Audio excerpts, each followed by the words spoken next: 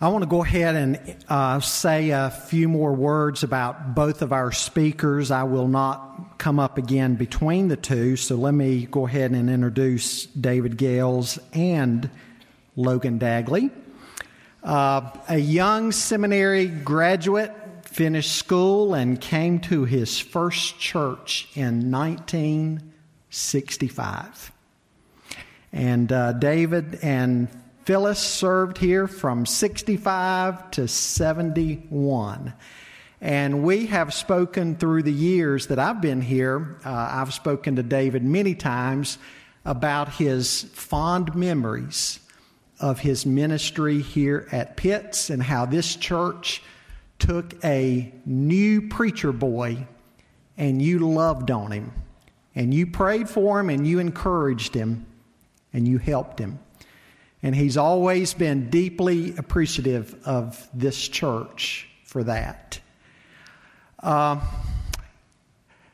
Something you may not know, I didn't know it until I spoke with David some years ago. Both Moses and Elijah are buried out in our cemetery. Now, I thought Elijah went to heaven in that flaming chariot, but I'm told he's buried in our cemetery. So I thought their song, The Days of Elijah, was kind of unique, what I was going to say about that. Anyway, Moses and Elijah were David's dogs when he pastored here. And they got run over, somebody coming over this hill, and he buried them in the cemetery. So one of our church members is buried beside two dogs.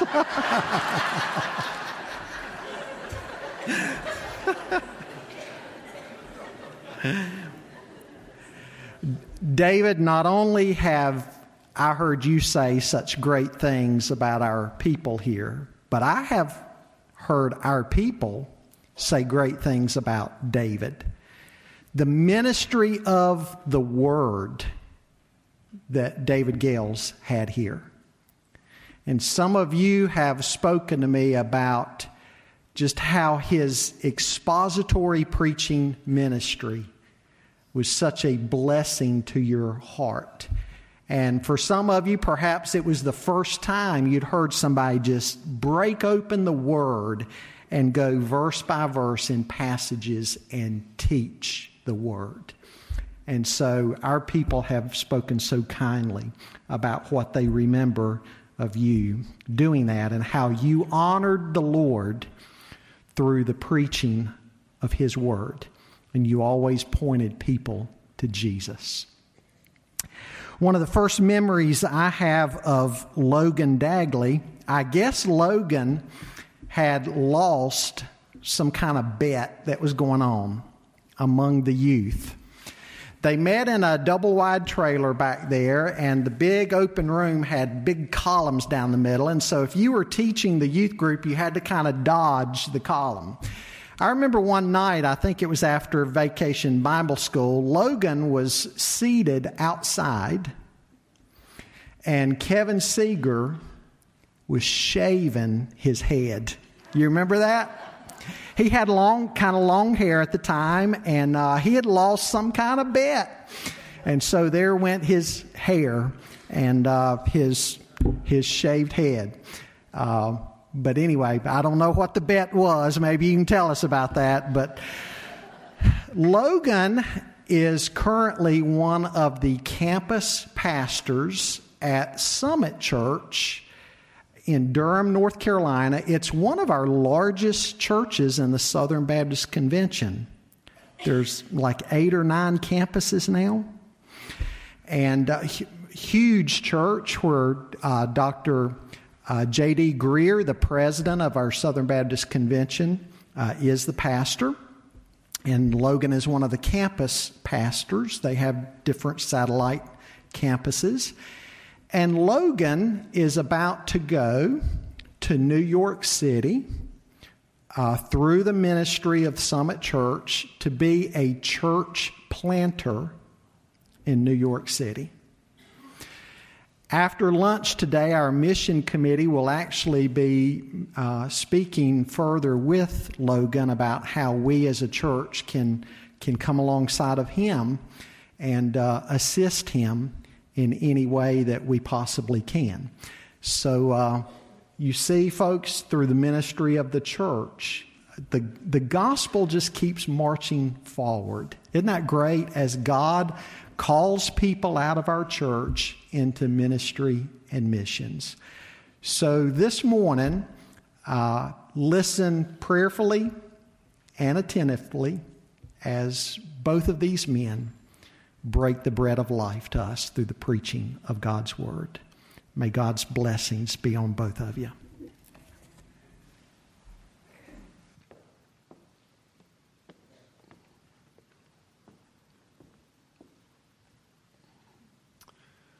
Make sure I got my watch out here. Scott told me to keep this to 20 to 25 minutes. And I usually preach 30 minutes, so I've got to knock off 5 to 10 minutes. What an honor it is to be here at Pitts Baptist again. You know, we celebrate 75 years of the Lord's church at this location. And homecomings in churches are very special events that bring back memories of endearment to all of our hearts that's had a little part in it. And it's a time to celebrate the church's history. And it's the bond between former members and pastors who've been here before. It's an opportunity to do that. And today, I want to share with you from a text in Hebrews chapter 12, verses 1 through 3. 1 through 3.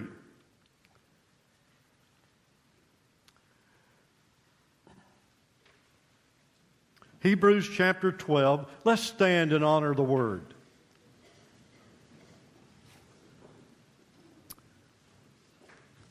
Therefore, since we are surrounded by such a great cloud of witnesses, let us throw off everything that hinders and the sin that so easily entangles, and let us run with perseverance the race that's marked out for us. And let us fix our eyes on Jesus, the author and perfecter, finisher of our faith, who for the joy set before him endured the cross, scorning its shame, and sat down at the right hand of the throne of God. Consider him who endured such opposition from sinful men, so that you may not grow weary and lose heart. Lord, this is your word, and we pray that you would magnify yourself today through it. In Jesus we ask. Amen. I'd like to lift out of this text today just one little phrase that I would like to zero in on. And that is, we are surrounded by such a great cloud of witnesses. Now, I looked up the word witnesses, and it has several different meanings. One of the ones that I really enjoyed, though, we are surrounded by a great cloud of evidence. Evidence of who God is, what God can do, who Jesus Christ is, what He can do in changing a life. We're surrounded by 75 years of evidence. Look at the evidence. I'm looking at people today, and your life is evidence. Your life has been touched by Christ. And your life has been changed by Christ. Everybody here is evidence that Jesus Christ has touched you and has changed your life.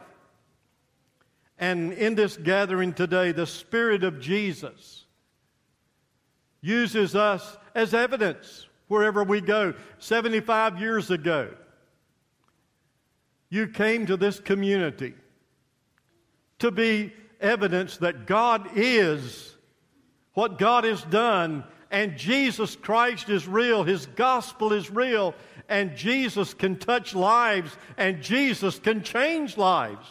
And that's been going on for 75 years. Another passage that kind of goes in with this is in Acts chapter 1:8, a very familiar verse that you all know. You shall receive power when the Holy Spirit comes on you, and you'll be my evidence. You'll be my witness. A witness gives evidence. You'll be my evidence that Jesus is alive, and Jesus is alive in you. That's why the Holy Spirit comes. There's another passage that's not very familiar, but I love it. It's in Psalms 35, verse 4. And it says this, those who look to the Lord are radiant.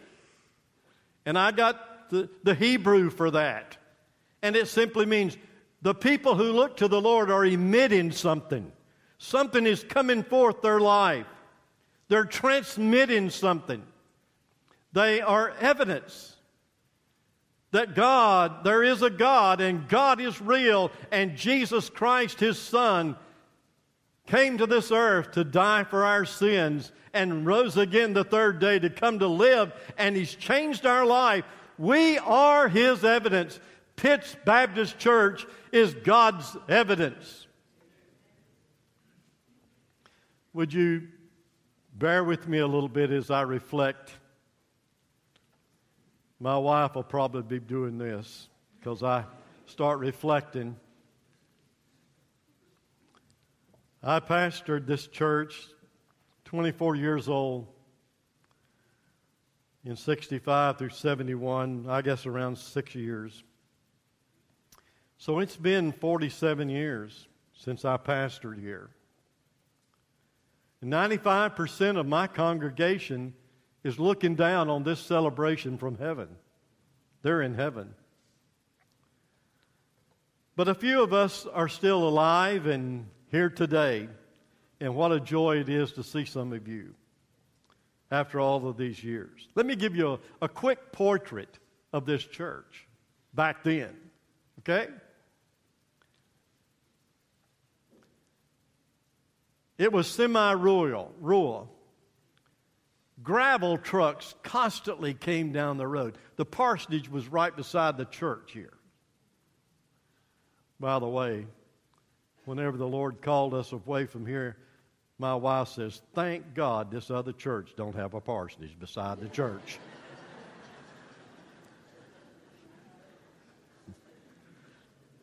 Farmers taking their cotton up and down Pitt School Road. You could see little balls of cotton all the way down the road. That's the portrait I want you to see that I saw, my wife saw. And then there was the Cochran's Gin that they were taking the cotton to. Mr. Cochran had a big old St. Bernard dog.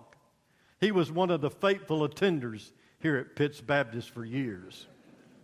Miss Cranford, little Miss Cranford would walk up the road carrying the flowers to be used, and that dog would follow her and come up here to the church and lay in front of the door of the church while we were having service. That's a portrait of Pitts Baptist Church in 1965, 66. Can I tell you, it was also endearment to me because everything was new. Everything was first with me. I'd never done anything in the pastorate. I had preached and supplied. So here, I had my first pastorate, I had my first baptism, I had my first wedding, had my first funeral, I had my first deacon's meeting. Oh, Lord.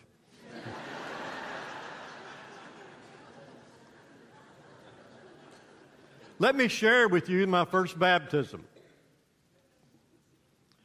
Boy, I was about ready to leave the ministry after that one.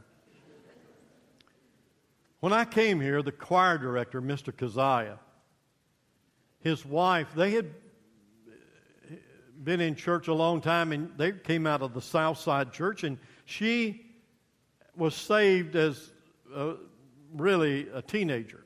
But she had never been baptized. She was afraid of water. She had never had her head under water. She was terrified of water. And so, would you know it? That's the person I would have to baptize. So here she comes forward after all these years, and she says, Pastor, I want to be baptized. Well, it was on a Sunday night. We had baptism on Sunday night. The portrait here is so clear. The lights were off in the church over there.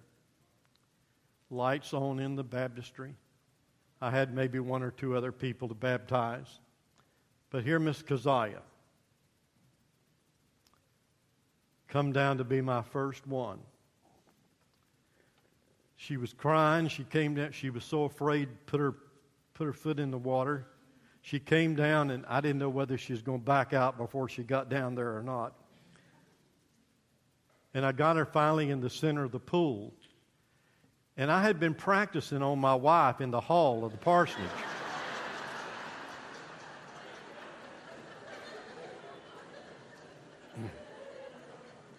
But anyway, it came time. And she was so terrified. I mean, she was just... So I did what I'd been taught to do. I quoted the Great Commission and so on like that. And it come time for me to take her back. She wouldn't let me. She wouldn't let me. And it was a very embarrassing thing. I mean, it was here my first baptism, and she wouldn't let me. I knew I had to get her under that water, though. And so, back when you're 24 years old, you do some stupid things sometimes. And so, she was really a sweet lady, but she was terrified. So I knew I had to get her baptized, and the only thing I knew to do, I just reached down, got under her legs, and picked her up and slam dunked her. Wham! I mean to tell you, she came up hollering, there's water going everywhere. Lawrence Lydecker had a fit because the water was going over the little glass there down into the choir room.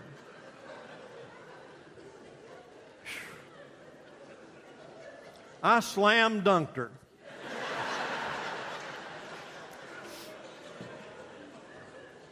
She's in heaven today, I guarantee you. She didn't miss that.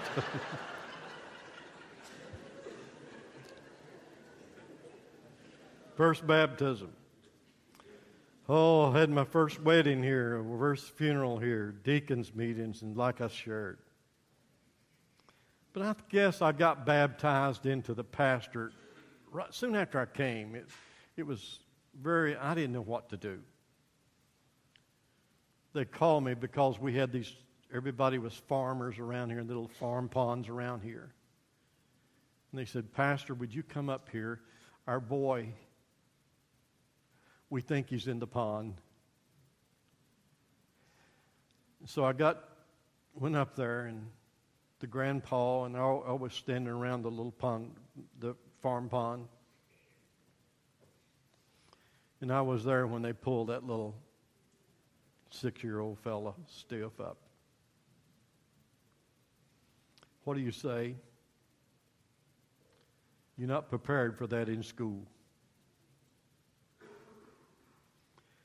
Lo and behold, about 3 weeks later, I got another call from the Talberts farm. Pastor, would you get some men in the church together and come up here quick? Our little boy can't find him. He's gone somewhere. Would you get all the men? So I got all the men I could in the church, and we rushed up there and went through the cornfields and all looking for that little boy. But I knew just as quick as I got up there where that little boy was, in that farm pond. And I watched him being pulled up.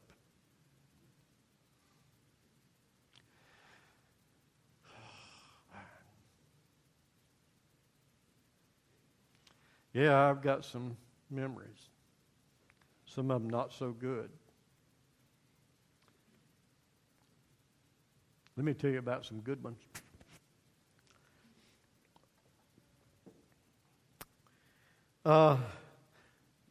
We used to have back then soul winning courses. L.R. Scarborough from Southwestern Seminar used to teach these study course books. And we went through all of those study course books on soul winning. So what we did is we canvassed the whole area here.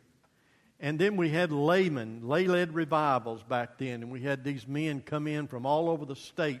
And they'd pair up with our people. And we'd go door to door and share the gospel with people. We covered every home in the area. And these were some great times. We had a lawyer that led it. We had a tremendous, wealthy trucking company that helped us.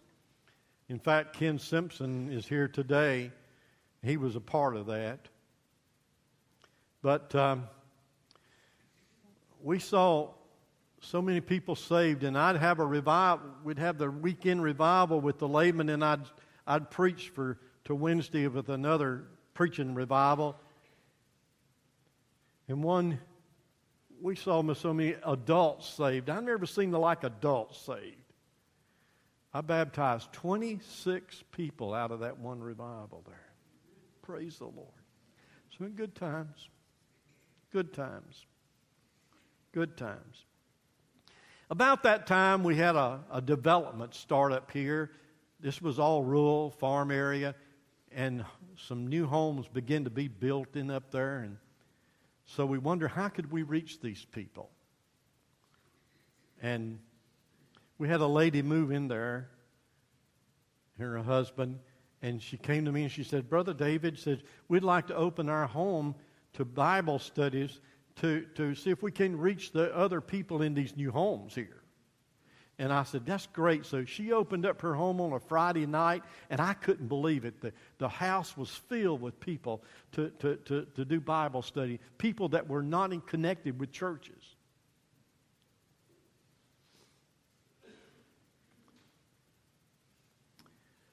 Many people were saved. Linda had already been saved, but she's a product of that Bible study. I baptized her husband, former husband, before he passed away. And came out of that Bible study. So we got some good things. Good things. Ken Simpson back there was my chairman of deacons, and he come to me one day and he says, God's called me to preach. Well, they always told me when I started, if you can do anything else, don't preach. Don't pastor. So I took him over to that little white church was beside this one, and I tried my very best to talk him out of it. I said, Ken, if you can do anything else, don't you do this now. I couldn't talk him out of it. I took him over to Gardner Webb, got him started at Gardner Webb. I can't believe it. Now he's retired as a Baptist minister with, 40-some years in the ministry. I'm old. I'm old. I guess the big thing, though, that during that time for me was when I'd come home from school and my wife and I would listen to the conference hour from Black Mountain every day, and I heard a message that just killed me, so to speak. You see, I had got kind of discouraged, and he said, he got a simple truth. He says, you can't live the Christian life. And boy, when he said that, I said, amen, because I seemed like I was messing up everywhere I turned. He says, only Jesus can live it. If you'll become available and give your life to Him, He'll become your life, and He can do it. Well, I'd always tried to do it for Him. I thought maybe my education, my study, and everything else would do it. It's not enough. So after hearing on the conference hour, I went up in the organ room. That was my place of prayer, in the organ, where the speakers are in the organ room over there. went up in the organ room and said, Lord, I quit. I just make myself available. If anything's good's going to come out of my life, you're going to have to do it. I can't do it. It was as though God said, boy, I've been waiting on you to come to this. That started, I've been preaching now for 54 years. When I left here, I went to a church and stayed there for 32 years. Can you believe a church would put up with me for 32 years? I hope you do, Scott. I hope he stays 32 here. And then I retired and went into doing interims and revivals and all up in the foothills and Lenore and Morganton and all. We had a great time. And then they called me back and said, we're going to close this church if you don't come back. So I came back. We've had a good time there. It's wonderful. Pitts was a cannon that shot me off into the ministry. Oh, Jesus became alive in me here. He was my Savior and He was my Lord, but while I was here, He became my life, and He wants to become your life if He's not. And my part, listen, and your part is to become available. Abandon yourself and let Him do whatever He wants to do. He's got great plans for you. He's got great plans for this church.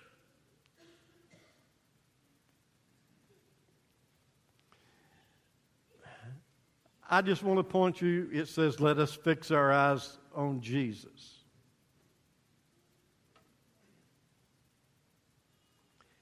If Jesus continues to be the evidence at Pitts Baptist Church, your best days are in front of you.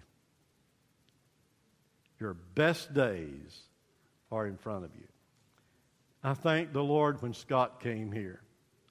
God prepared him over there in Gastonia at the Parkwood as he experienced how to deal with the multi-staff. And don't you have such a great staff? Wow. God prepared him for that. Wow. And the past shepherds of this church, I want to say thank you for them. Each one of them have been so different style of ministry, a different flavor of personality, but every one of them God used to reach people, and those people became evidence of God. Jesus is alive, and their lives were changed. Every one of them. But let me say some other person I thank God for, and that's my wife.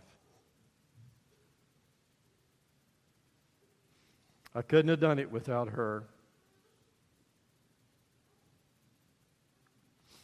We're surrounded by such a great cloud of witnesses. Just look.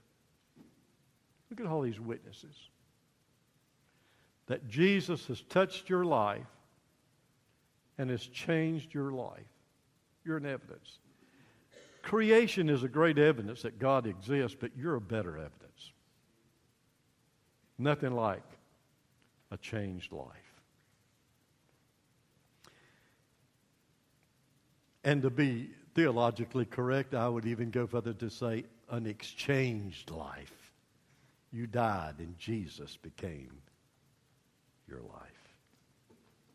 I tell my people for 54 years when I leave the pulpit, I love you and you can't do anything about it. Law, law, law. Now that's my expression, law, law, law. You know where I got that? When I was dating my wife, first started dating her, I said, honey, can I kiss you? She said, no. I said, come on, just one little kiss. She says, no. If you kiss me, I'll call the law. Well, I just couldn't stand it any longer, and I grabbed her, and I really planted one on her. You know what she said? Law, law, law.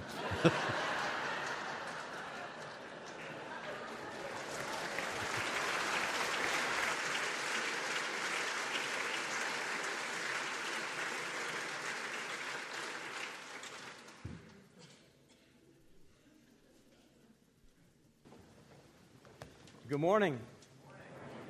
Pastor Scott, thank you for having me. Kevin, I forgive you. My hair grew back. It's all good. No hard feelings, but it is a joy for me to be here because I love this church. This was the church where I came to know Christ nearly 20 years ago.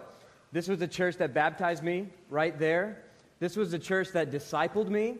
This was the church that taught me how to read the Bible. This was the church that taught me how to share my faith. I went on my first mission trip through this church. At this church, God changed my life, so I'll be forever grateful to you. So I'm really glad to be here. Thank you for having me. I'm going to pick up right where Pastor David left off in Hebrews chapter 12. So if you have your Bible, go to turn to Hebrews chapter 12, and we're going to continue looking at verse 1. So Hebrews chapter 11, we have the author listing a litany of people who have gone before us in the faith. Abraham, Moses, the prophets, people who are exemplars of the faith, people who ran the life of faith faithfully. Then it's as if in chapter 12, the camera moves from the past and it pans to us. And it's basically saying this: they ran their race. They ran the race that was marked out for them. Now it's our turn. God has marked a race for this church. You know, I wonder if those who started the church 75 years ago could possibly imagine what this community looks like now. I would say probably not. The way Pastor David reminded, it was farmland. But God knew. God knew that it's no accident that He put you right here in one of the fastest growing parts of our entire country. And since 75 years ago, you had no idea. But I'm placing you here for a purpose. The need for faithful gospel witness is greater than ever. So my question is this: why has God given this church such a great legacy of faith? Why? Why would have God done all this stuff for us in the past that has been so great? It's because He has a race for you still to run. The race is just getting started. When I was a senior in college, I thought it would be a good idea, a few friends of mine, to run the Disney World Marathon. We thought, what a great idea. We'll road trip down to Florida. We'll go run through all the amusement parks. What could go wrong? Now, there were a few very clear problems with this idea that I failed to acknowledge at the time. It was a very bad idea on several levels. First, I was in terrible shape, which is never a good idea when you sign up for a marathon. So, couch to 5K, good idea. Couch to marathon, typically not a good idea. Second, I had never run consistently in my entire life, and I had never run any long distances. And in fact, I didn't even really like running. So if you have never run, you've never run long distances, and you don't even like running, signing up for a marathon also is a bad idea. But nevertheless, over the next 4 months, I started training. It wasn't great training, but it was something. So the time for the race came. You have to wake up early, get all your racing gear on. I mean, I was a novice racer, but you buy the shoes, you buy the shorts, you buy the shirt, and you wake up at the crack of dawn, you fight through the crowds, thousands and thousands of people running this race, you get in your starting position. We were starting in the very, very back. The good racers start in the front, the bad racers start in the back, so we were in the very back, and the race starts, and we start feeling really good about ourselves. We start running, and we're like, you feel good? Yeah, I feel good. You feel good? Yeah, let's go. So we're running way faster than we trained. So for the first 10 miles, we were feeling amazing. We were passing literally thousands of people. We thought, man, this is better than we thought. This marathon thing is easy. Until about mile 15. The adrenaline stopped pumping. The crowds and the racers, the glamour of it all stopped, and my legs just said, nope, we're not going to go any further. Every step, it felt like I needed to lift my leg up and drag it along. I was exhausted. I was discouraged. I was burnt out. I was like, how am I going to finish this race? Putting one foot in front of the other was painful. I had started well, but I did not finish well. The passage that we're looking at in the book of Hebrews this morning was written to a group of Christians to encourage them in their race of faith. They had started well, and the author tells them how they can endure. how they can continue to fulfill the mission that Christ had given to them. You see, we have a very rich legacy of faith at this church. The fruitful history of ministry has been going on for 75 years. But here's the question: how can you be sure that this legacy carries on to the next generation? You have started well. How do you make sure you end well for the glory of God? Thankfully, the author of Hebrews answers that question for us. So I'm going to reread this passage really quickly. I know it's almost lunchtime.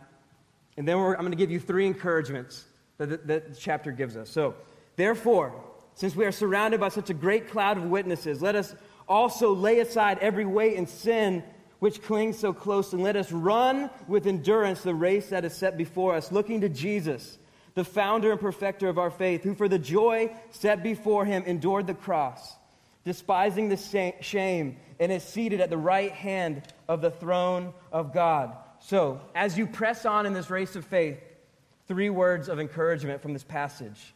First, run with steady persistence. The author of Hebrews says, run with endurance the race that is set before us. There are lots of metaphors for the Christian life and the Christian mission in the Scriptures. It's like a pilgrimage, a long journey that you go on. It's like a battle. So, at times they're compared to farming. But several times we see this comparison that your life of faith, this mission that God has given to this church, is like a race. The Greek word for race is agon, where we get the word agony. This is not a leisurely stroll. This is not a light jog. This is not even a 100-meter dash. The Christian life is like a marathon. The mission that God has given this church is a marathon. In the ancient world, that same word was used for an athletic event called the pentathlon. The pentathlon was a 5-event sporting match that ended with a Greco-Roman boxing match, which sounds amazing. You would run, you would jump, you would throw heavy objects, and then you would square off in the ring with your opponent. It was an agonizing event. So imagine Michael Phelps. What if that happened today? He's in the 100-meter, men's freestyle relay. He gets out of the pool. He throws on boxing gloves. Now, that's something you would watch, wouldn't it? The author of Hebrews says the Christian life is like that. You're running. You're tired. Okay, then you got to swim. You get dunked a few times. Then you got to throw the shot put, and your arms get tired. Then you look up, and as soon as you get your breath, some guy is trying to wrestle you to the ground. The Christian life is tiring and difficult and long. The author says, be prepared. Are you ready for that type of race? We don't need just to run for the sake of running. We need to run in a certain way, with endurance, with steady persistence. You see, the Apostle Paul, he makes a similar point in the book of Philippians. You guys know this really strange saying? He says, let your reasonableness be known to everyone. Let your reasonableness be known to everyone. That's not a word that we say very often. Reasonableness. And it's one of these words that's really hard to translate from the Greek. But it literally means this: gentle perseverance, steadfastness, stability, steadiness. When people look at your life, Paul is asking, do they see a carousel going up and down? When times are good, we're up. When times are bad, we're down. Or is it steady? Is it persistent? Paul describes this as a type of spiritual buoyancy. You guys have been out in a boat where you've seen those big ocean buoys? Yeah, that thing might get dunked by the waves. That thing might get knocked by a ship, but it's always going to pop back up. That is what the author is talking about here. There's a type of persistence, a type of steadiness that should mark our race. I think we need to reintroduce the word plodding to our Christian vocabulary. Plodding is defined like this: to work with constant and monotonous perseverance. It's putting one foot in front of the other and moving forward even when you're exhausted, even when you're suffering, even when you're burnt out. I think sometimes if you're like me, I want an instant fix. I want to be in the fast lane. I don't want to jog, I want to sprint. But often when we want to be fast and we want to be flashy, but the Christian life does not work that way. It's a long race. One pastor says it this way: the Christian life is a long obedience in the same direction. A long obedience in the same direction. That is what God has called you, He's called me, and He's called this church to. Our culture seems to value people who sprint. Our culture seems to value churches that sprint. Those are the people we want to be like, but the Bible seems to value those who plod, those who with steady perseverance obey God when they don't feel like it, and they faithfully put one step in front of the other even when it's difficult. We have to run with steady perseverance. Second encouragement, beware of the obstacles. Second, we see that there's two types of obstacles in this passage. Look at verse 1. Let us lay aside every weight and sin which clings so closely. So, weight that hinders us. We have to lay aside every weight. Apparently, there are things that weigh us down that are not necessarily sinful. But that makes sense, right? If you're going to run a race, you don't show up in flip-flops, carrying a heavy backpack, and you throw on blue jeans. No, you want to set yourself up to do the very best. If you want to run well, you have to travel light.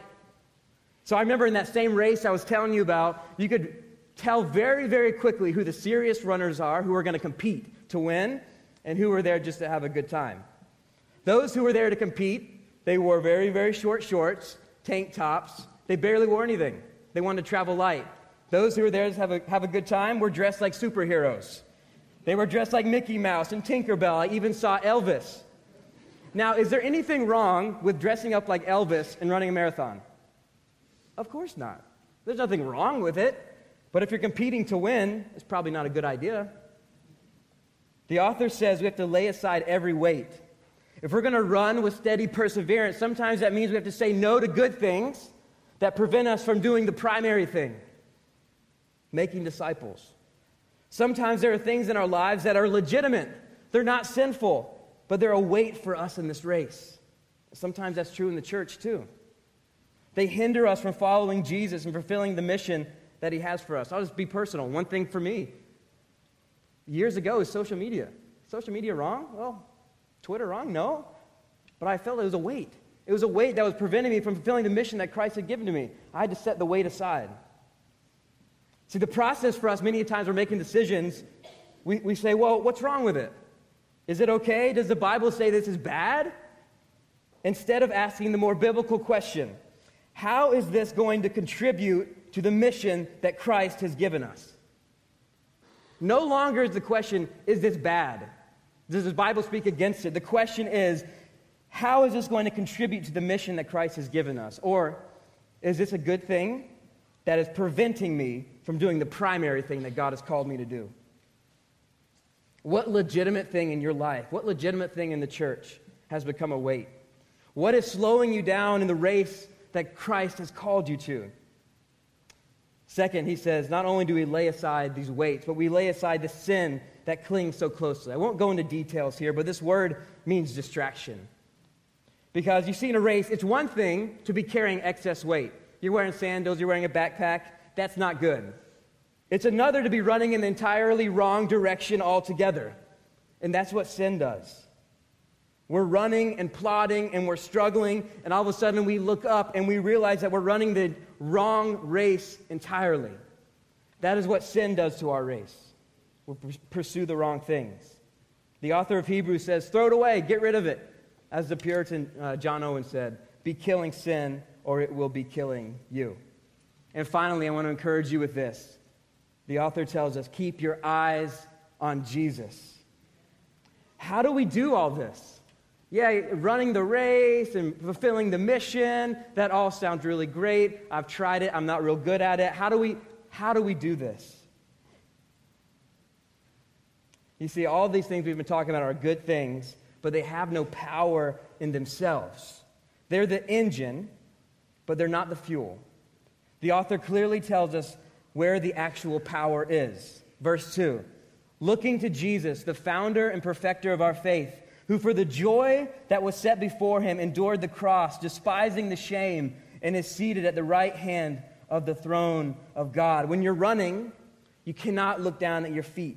You can't look around at your circumstances, but you have to focus on the prize, which is Christ Jesus himself. It says, consider him.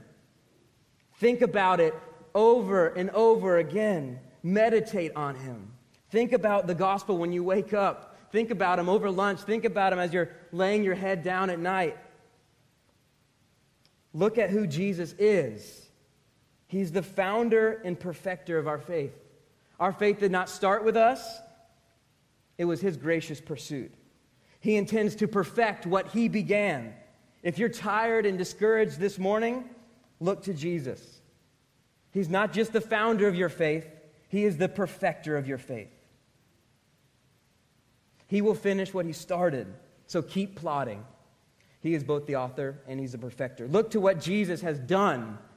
This verse tells us that Jesus endured the cross, despising the shame, and is seated at the right hand of God. What does that mean? Jesus' race led him to death, so that our race might end in eternal life.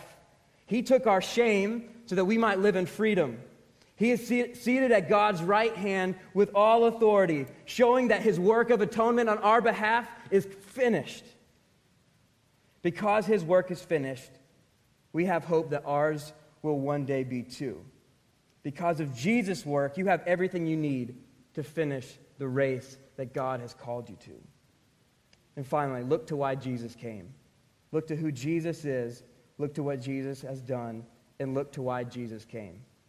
Why did Jesus have to die? What was it that held Jesus on the cross? What would he obtain after the cross that he did not have before? Glory? He already had that. Lordship over all creation? Already his. Contentment? Already had that. Lived in perfect harmony, perfect contentment for all of eternity. What did he not have? You and me. He came for us. It was for the joy of reconciling you and me to God. Jesus stared right through the cross and saw the joy of saving those he loves, of saving you and me. It was not drudgery for him, it was delight. This should show us how valued we are to God, how much he values this church. He didn't just die for us, he was glad to die for us. It was for the joy set before him that he endured the cross. Is your race marked with that kind of joy? Where no matter the difficulties in the journey, where you're plodding, maybe you're plodding uphill, is your race marked with joy? The psalmist prayed it this way: give me an undivided heart that I may fear your name. Psalm 86:11. This morning, I want to close by asking God to give us an undivided vision for Jesus alone, that we might fix our eyes completely on him as we run this race. Let's pray. Father, we are so grateful for your love. We're grateful for your grace. We're grateful that it was for the joy set before you that you endured the cross. God, I'm thankful for this church of 75 years of faithfulness. God, may this just be the foundation. May have we only seen just the beginning. May our race have just begun here in this church as we see you move in powerful ways. We ask in Jesus' name. Amen.